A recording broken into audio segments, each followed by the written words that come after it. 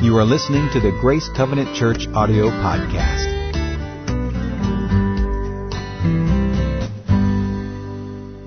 Well, last week, Pastor Farrell actually launched us into a new series called Travel Light and Live Free. And at the very beginning of his message, he said, you have baggage, I have baggage, we all have baggage. And that is a true statement. We don't always start out life with baggage, but we sure do pick up a lot of suitcases and duffel bags and carts along life's journey. I love to travel. I'm one of those people that get really excited when I have to pack to go to the airport. I just think traveling is just really exciting, and I'm just wired to love it. But for some of you who might be a little bit younger than I am, I'm going to take you back in history and share with you that we didn't always have wheels on our luggage. There was a day in time when we literally had to carry all of our luggage. There were no wheels. So imagine no wheels, and some of you are going to remember these days.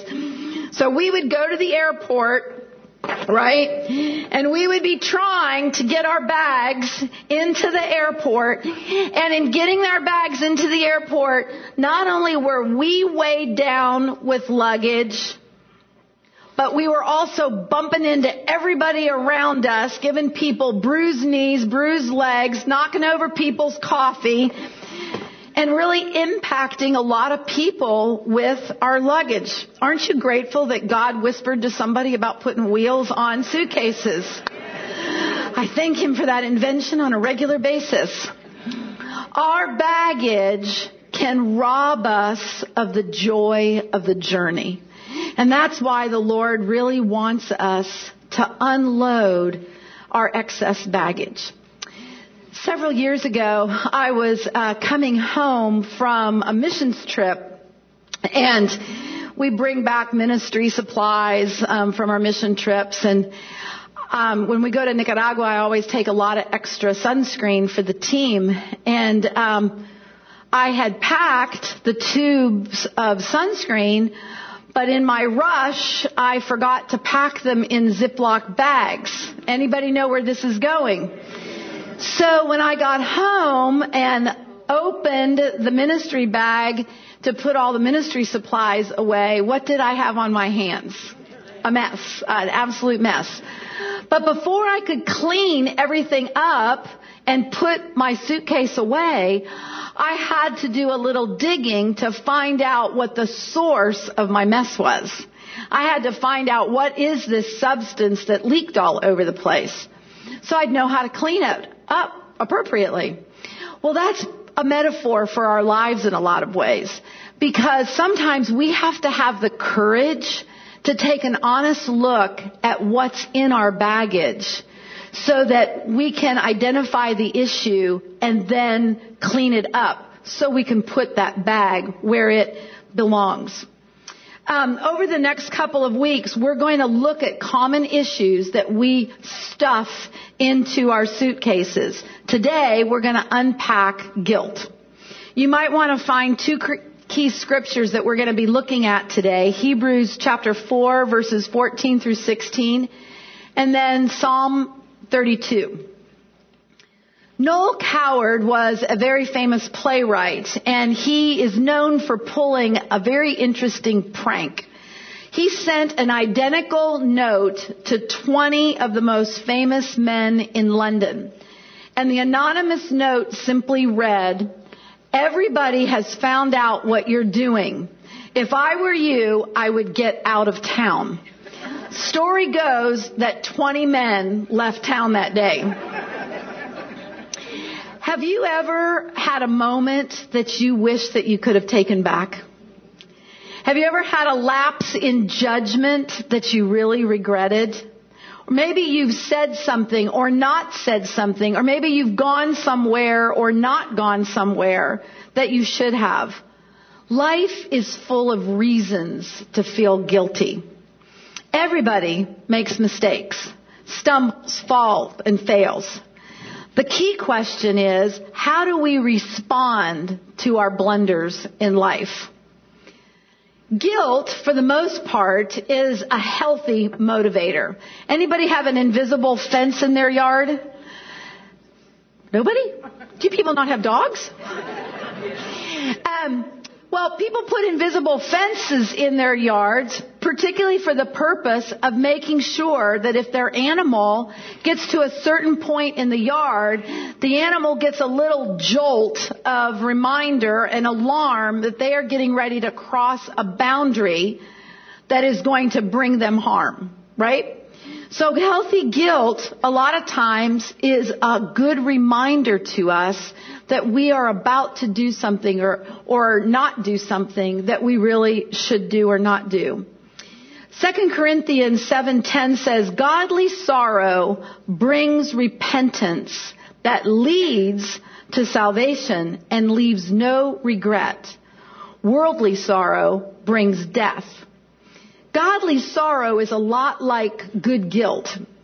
It's a healthy pain that alerts us that a choice we have made or about to make is going to cause us harm or bring distress to another person.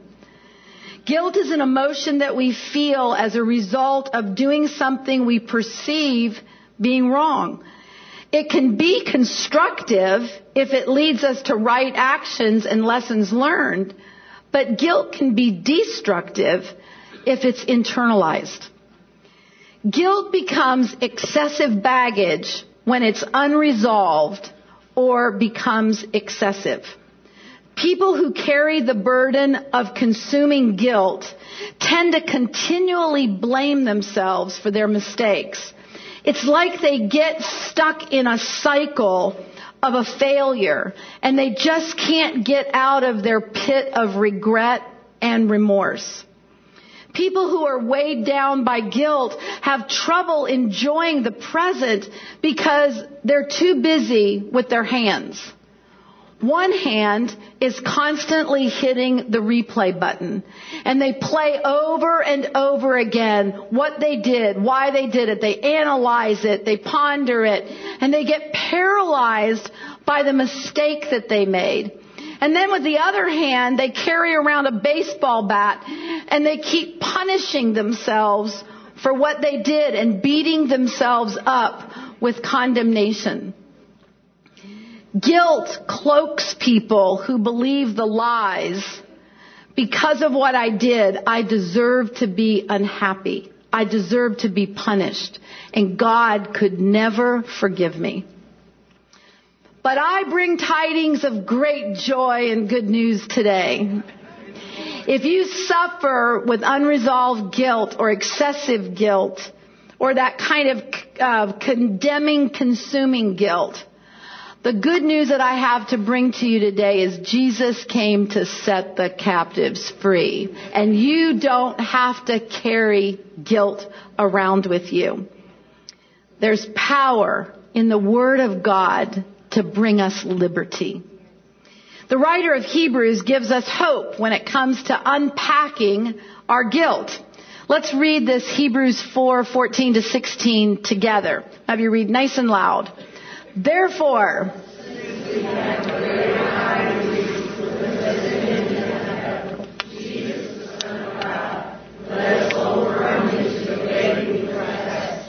for we do not have a high priest who is unable to empathize with our weaknesses, but we have one who has been tempted in every way, just as we are, yet he did not sin.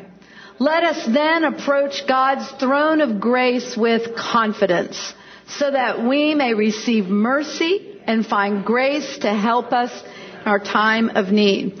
I want to reread this scripture to you out of the Message paraphrase. Now that we know what we have, Jesus, this great high priest with ready access to God, let it not slip through our fingers. We don't have a priest who is out of touch with our reality. He's been through weakness and testing. He's experienced it all but the sin. So let's walk upright to Him and get what He is ready to give. Take the mercy, accept His help. To grasp the significance of what the writer of Hebrews is penning here and understand it in the context of guilt, we have to first unpack the meaning of why Jesus is called our great high priest. Today, those of us who are gathered in this room who have given our lives to the Lord and consider ourselves followers of Christ are priests. In other words, we have already been made priests, messengers of the gospel. We are able to take our concerns and the concerns of others directly to God's throne of grace. We're able to go to His throne with confidence, that Scripture said, knowing that He will hear us. But it hasn't always been that way. In Old Testament times and in the times of Jesus, there was only one person who was allowed to take the concerns of the people to the Lord. And that was the priests. These were men from a certain tribe, the tribe of Levi. And they were the ones who represented the people to God. And the high priest was the priest over all the priests. He was the overseeing priest. And there was a special assignment that he had every year. There was one service that only the high priest could conduct. And that was on the Day of Atonement. And the high priest had the responsibility of going to God, representing himself and all the people, and asking for atonement of all the sin of everyone. But it was a very sacred responsibility because God is holy. There was a place within the temple that was called the Holy of Holies. And it was a place that only the high priest could go to. But he had to go in there in a certain fashion. So he would sacrifice bulls for his sin. That was his sin covering, for his guilt of unholiness. And he would take the blood and he would place it upon the mercy seat, which was a representation of the throne of God. Then he would sacrifice goats for the people's sin, because all guilt had to be punished. That's why animals were sacrificed. It was, they took on the punishment. They sacrificed their blood for the sins, the unholy actions of the people. So the priest would take that blood and for the people, and he would go in and he would atone for the people's sin and put the blood upon the mercy seat. He had to do this over and year after year after year after year after year after year after year after year. It was perpetually demonstrated to the people of Israel that God is holy and that they were not, and that they were separated from God. And it was only by the shedding of blood that there could be an atonement, that there could be made amends for the guilt of their sin. It also was constantly demonstrating to them that they were not able to go to God on their own, but that they had to have a mediator that was made righteous, that was made holy through the sacrifice, and that mediator would go in and represent them from God. But the writer of Hebrews ends up telling us that's not the way it is with you. Because unlike the Levitical priests who had to continually make the sacrifice in order to earn their holiness, we have Jesus who paid a price once on the cross. He took His blood to the mercy seat. He took His blood to the altar of God. And His blood only had to be shed one time for all of us to receive pardon from our guilt. One time. It was a forever sacrifice, as we sang earlier. It doesn't have to be repeated. Jesus, the perfect and final sacrifice, through His death, took care of the judgment all our guilt deserved. All of it. All of it. That is so powerful. In fact, I want you to turn to somebody and I want you to say, Jesus took care of all the judgment you deserved. Jesus took care of all the judgment. There's absolutely nothing we can add to what Jesus did. Somebody ought to be doing a tap dance on that one. We don't have to add anything to it. He said it is finished. And when he said it is finished, he meant it is finished. Now there are three reasons why we need to understand the importance of Jesus being our high priest when it comes to our guilt.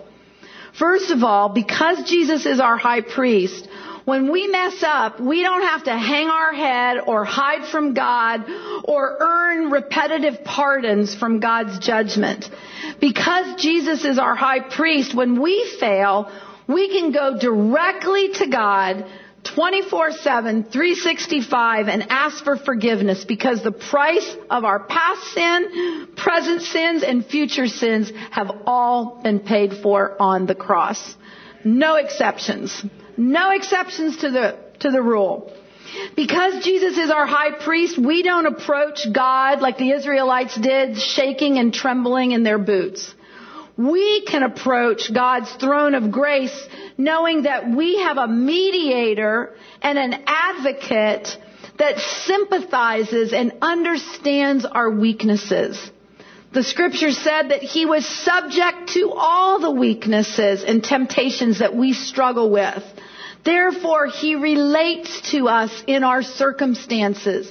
And that's why we can confidently go to the throne of God with our mess-ups.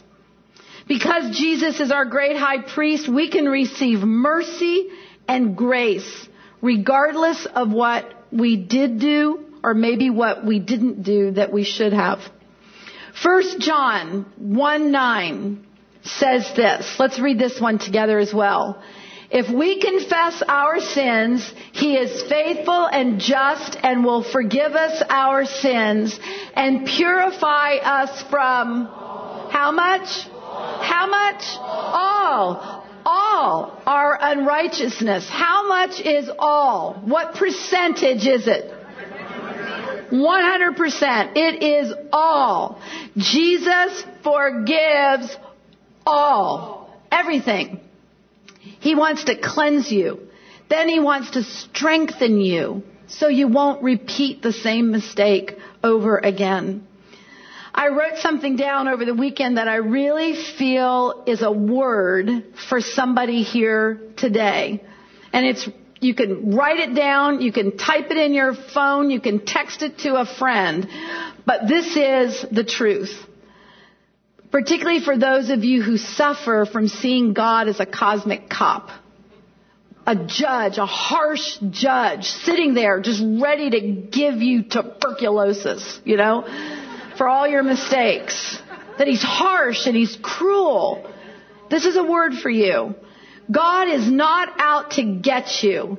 God wants to get you out. He wants to get you out of the pit of guilt, shame, and condemnation. He gave you a rope of hope, and that rope is Jesus. Take what Jesus did for you. Grab a hold of it, and with rejoicing, receive his forgiveness today.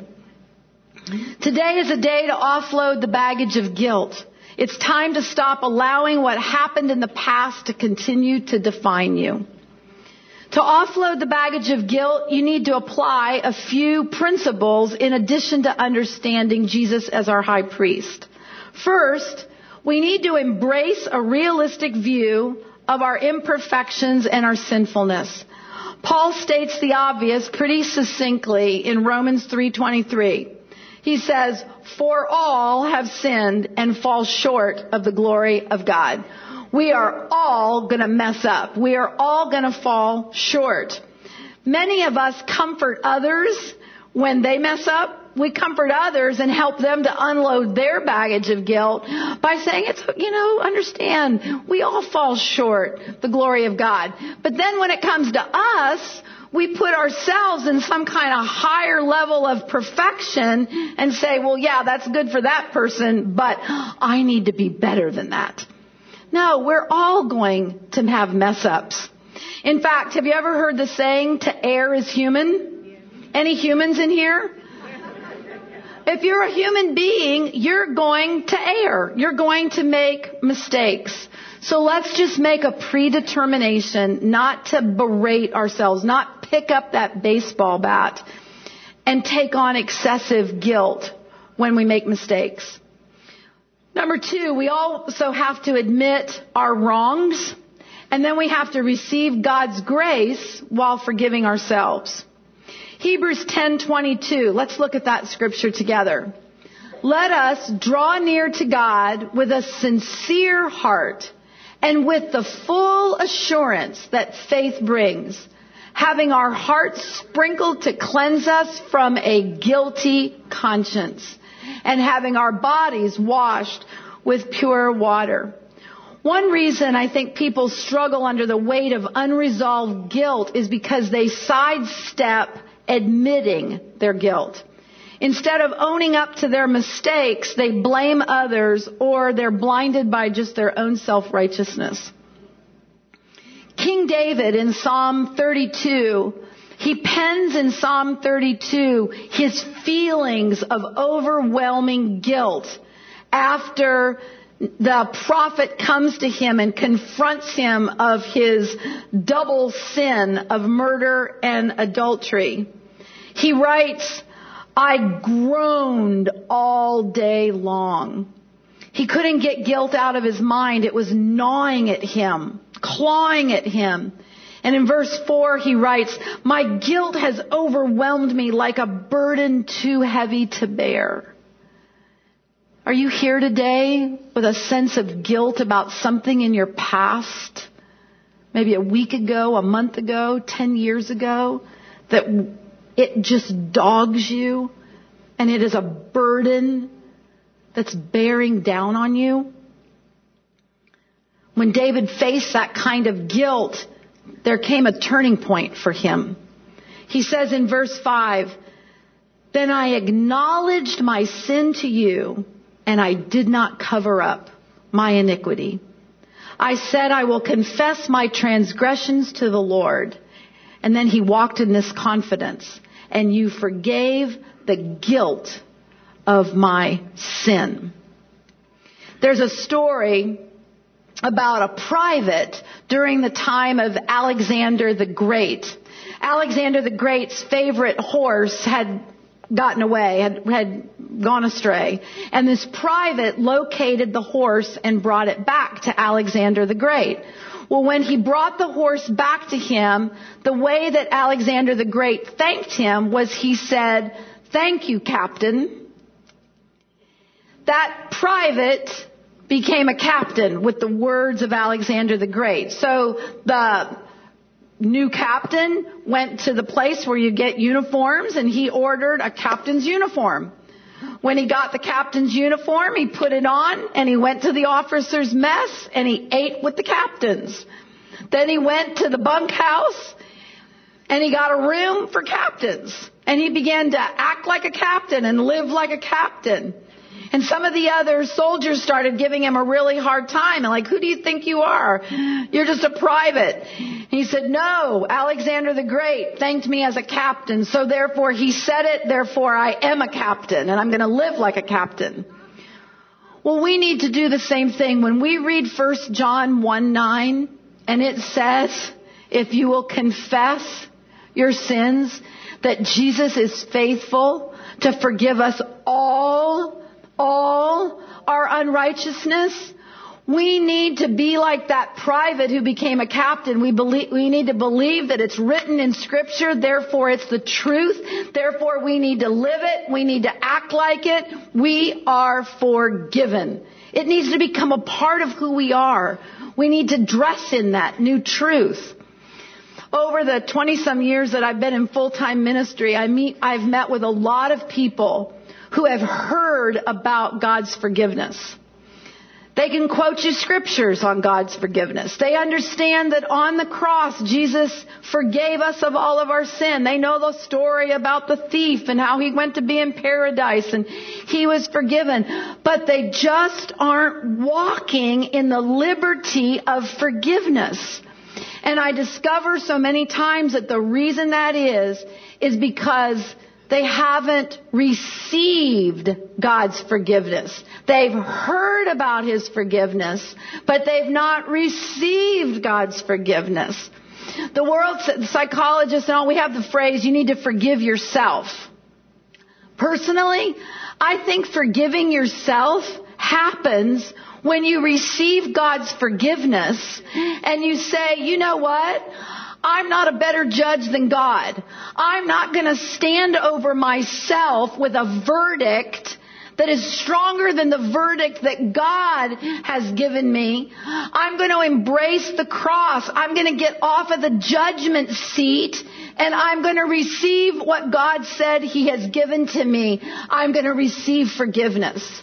I'm not going to deny the power of what Jesus did on the cross for me. If He says I'm forgiven, I'm forgiven. Period. End of discussion. Now, after we're honest with ourselves and we're honest with God, sometimes we also then need to go and make amends, if possible, with the guidance of the Holy Spirit. Sometimes it's critical that we endeavor to make amends to the person or persons that we've hurt. We need to go to the Holy Spirit based on the situation, and we need to ask Him what the best way to bring healing is. What is the best thing to do? Sometimes, obviously, it's just maybe like editing a form, given that this is tax week. Somebody next week might be a little guilty for a number they put down. It wasn't perfectly accurate. You know, sometimes we can make amends just by changing something and saying, you know what, I wrote the wrong thing down, or, you know, I'm sorry, I should have given you this much money back in change. It's a quick and easy thing. But other times we've harmed someone. We've caused distress in a group setting. And so we have to go to the Holy Spirit. We have to ask Him, how do I make amends? Sometimes it might be a letter you have to write. Sometimes it might have to be a phone call that you have to make. Sometimes it might be that you have to get another person and take them with you, and there's a group conversation. Sometimes we have to make amends financially. Sometimes we have to make amends by publicly saying something. It all depends upon the situation. So we need to go to the Holy Spirit, whose name is the Spirit of revelation, the Spirit of wisdom. And He will give us the wisdom and the revelation for what is best for that situation. But we have to seek His advice and then obey it. And then lastly, we have to refuse to believe the accusations of the enemy. Refuse. Most of the time, when we read the names of our adversary, the devil, in the Bible, his names reflect his strategies.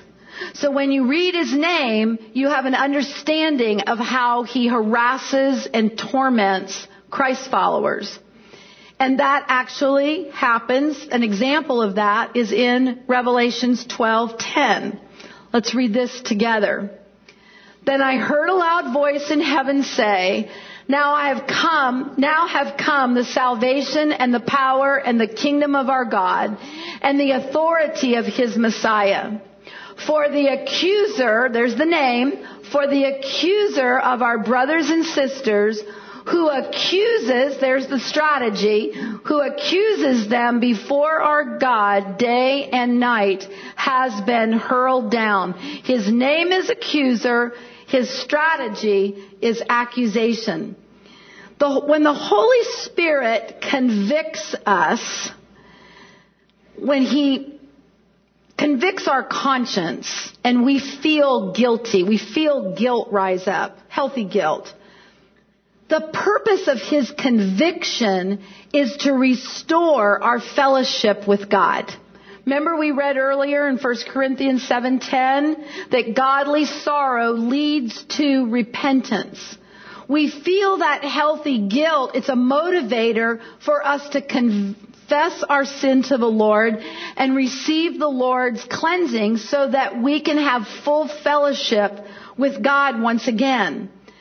But our adversary, the devil, he doesn't convict. He accuses and condemns because he wants to destroy our fellowship with God. Not only does he want to disrupt our fellowship with God, he actually wants us to despise ourselves.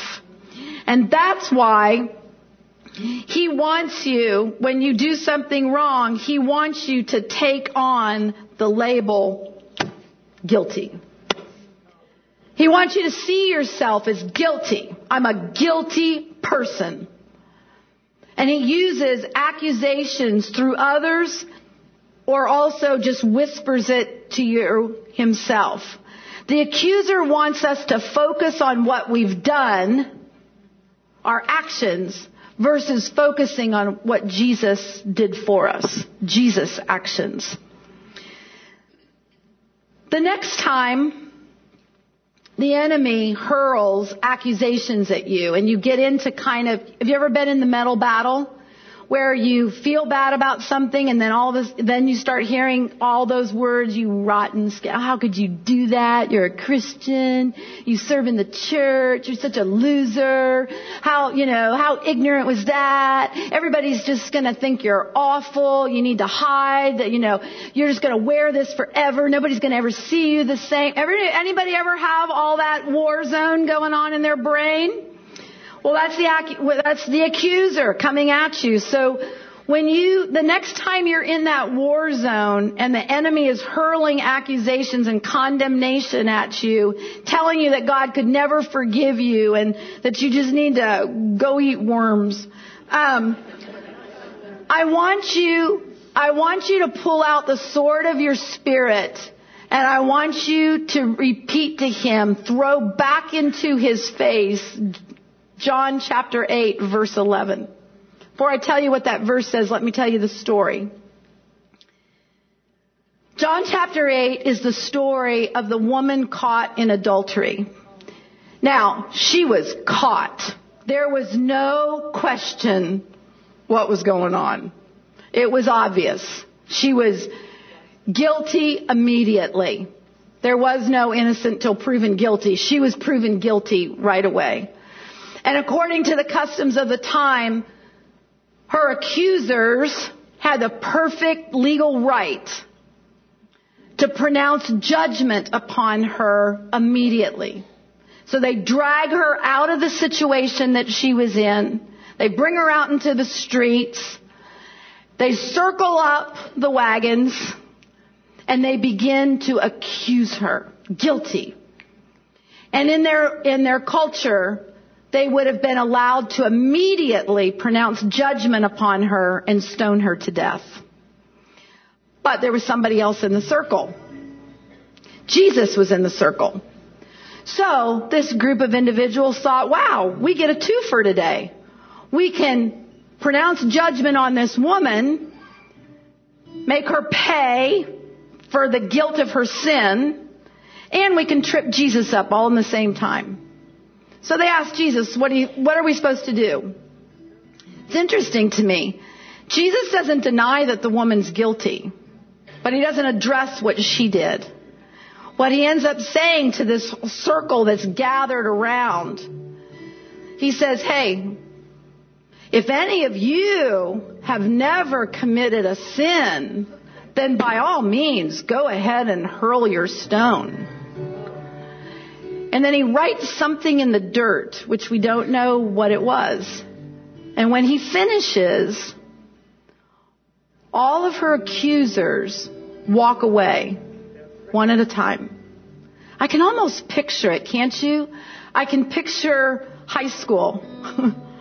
a setting, one student doing something really stupid, really foolish, a huge mistake, and everybody starts posting on Facebook. Can you believe what so-and-so did? What an idiot. In fact, they're using worse language than that these days. It's the same thing. It's on Facebook, but you still got a circle of people getting ready to hurl stones, pronounce judgment, guilty. Well, anyway, her accusers all part. And this woman is left in the middle of the street. And the only person standing there is Jesus. She's probably filthy. Hair's all matted, tossed about. Dress is probably ripped. She's been scorned. She's been humiliated. And she's probably so aware of her disgrace. And she's just laying there waiting for Jesus to lay the lecture on her. How could you be so stupid? Don't you know the rules? Why would you give yourself so easily to another man? What's wrong with you? Don't you have any morals? You should be ashamed of yourself. I'm sure her heart, she was braced for the pronouncement that her guilt may have deserved. But that's not what happens. Jesus doesn't lecture. He doesn't preach to her. He doesn't throw one stone. What he does is he just asks her a question. And he says, where are all of your accusers? And she says, Lord, nobody's here. No one's left. They're gone. And then in verse 11, this is what he says next. And this can be your testimony too. He says to her, I do not condemn you either. Go and sin no more. Go. You see, Jesus always meets our guilt with grace. Always meets our guilt with grace. That's who he is. Let's not give the adversary the satisfaction of holding us hostage to our guilt today. Let's not do that. Regardless of what's behind your label, guilty, based on what we read earlier in Hebrews, whether your guilt is in a backpack, it's backpack size or U-Haul size, you can take your guilt, regardless of the size of your suitcase, and you can drag it over, and you can say, because Jesus is my high priest, because his sacrifice was perfect, and his sacrifice was final. You that accuse me day and night and keep bringing these memories up to me and keep rehashing the tale of my mistake. I say to you, I am putting my mistakes on the cross, and I am taking my guilt and I am nailing it to the cross of Calvary, and I am not going to bear it anymore. Jesus has forgiven me. Jesus has cleansed me. I am free. Free. You can do that. You can do that. You might not be able to wheel your cart, your suitcase, your luggage, your duffel bag up here today. But you can take that which is the guilt that is constricting your life and bearing down on you And you can give it to the Lord today. You can nail it to the cross as easily as I fit that suitcase into that hole. You can do it. In fact, we're going to do it together. We're going to do it together. If the prayer partners would go ahead and come forward so you're positioned after this prayer. I'd like for everybody to stand up. And what I want you to think about, in a minute I want you to close your eyes so that there's total privacy here. And I want you to whisper into your hand the issue that is excess guilt. I want you to whisper into your hand the mistake that you made that you keep hitting the replay button about. I want you to whisper into your hand the judgment or the decision maybe that you made a week ago, or it may have been 20 years ago. But man, it just doesn't take very much at all for the tape to start playing.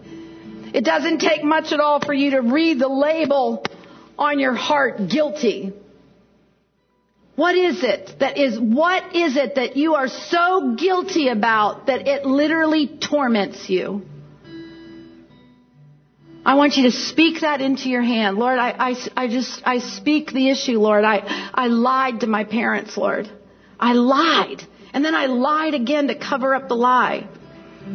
Or maybe the issue is you got to speak into your hand. Lord, I have spoken about some people at work that is just wrong. I have slandered. I have gossiped. I'm speaking that, Lord. I admit it. I admit, Lord, that I'm holding back on the money. I'm not being totally honest with people on that financial issue. Or I cheated on that bid, Lord God. I wasn't accurate on it. Or maybe it's a relationship that you've violated in some way and you're withholding.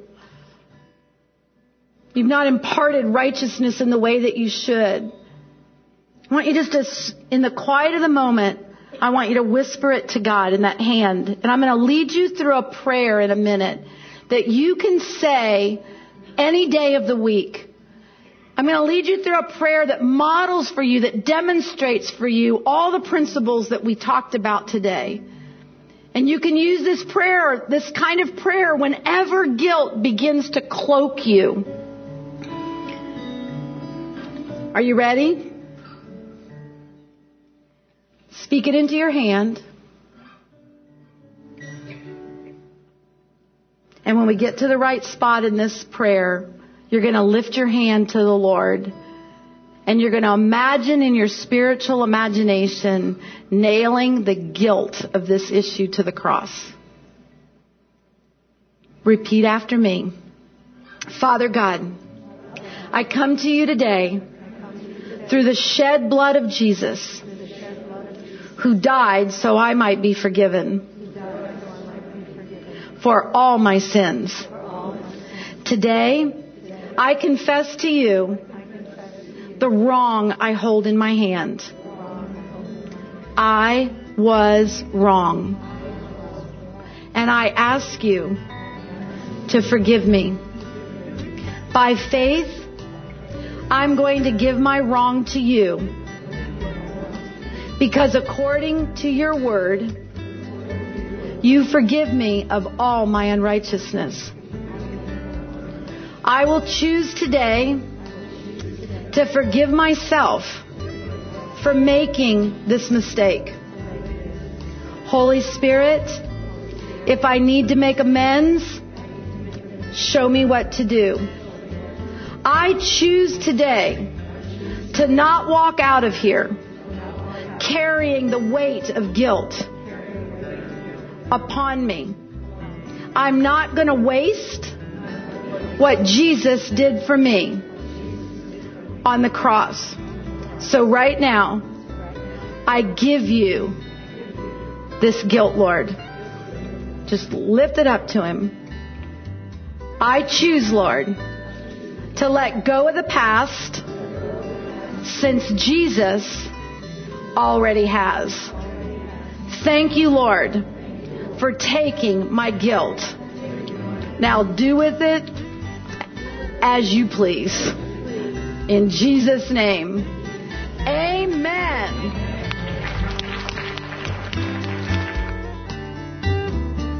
For more information on Grace Covenant Church, our service times, ministry opportunities, directions, and more, visit us at gracecovenant.org.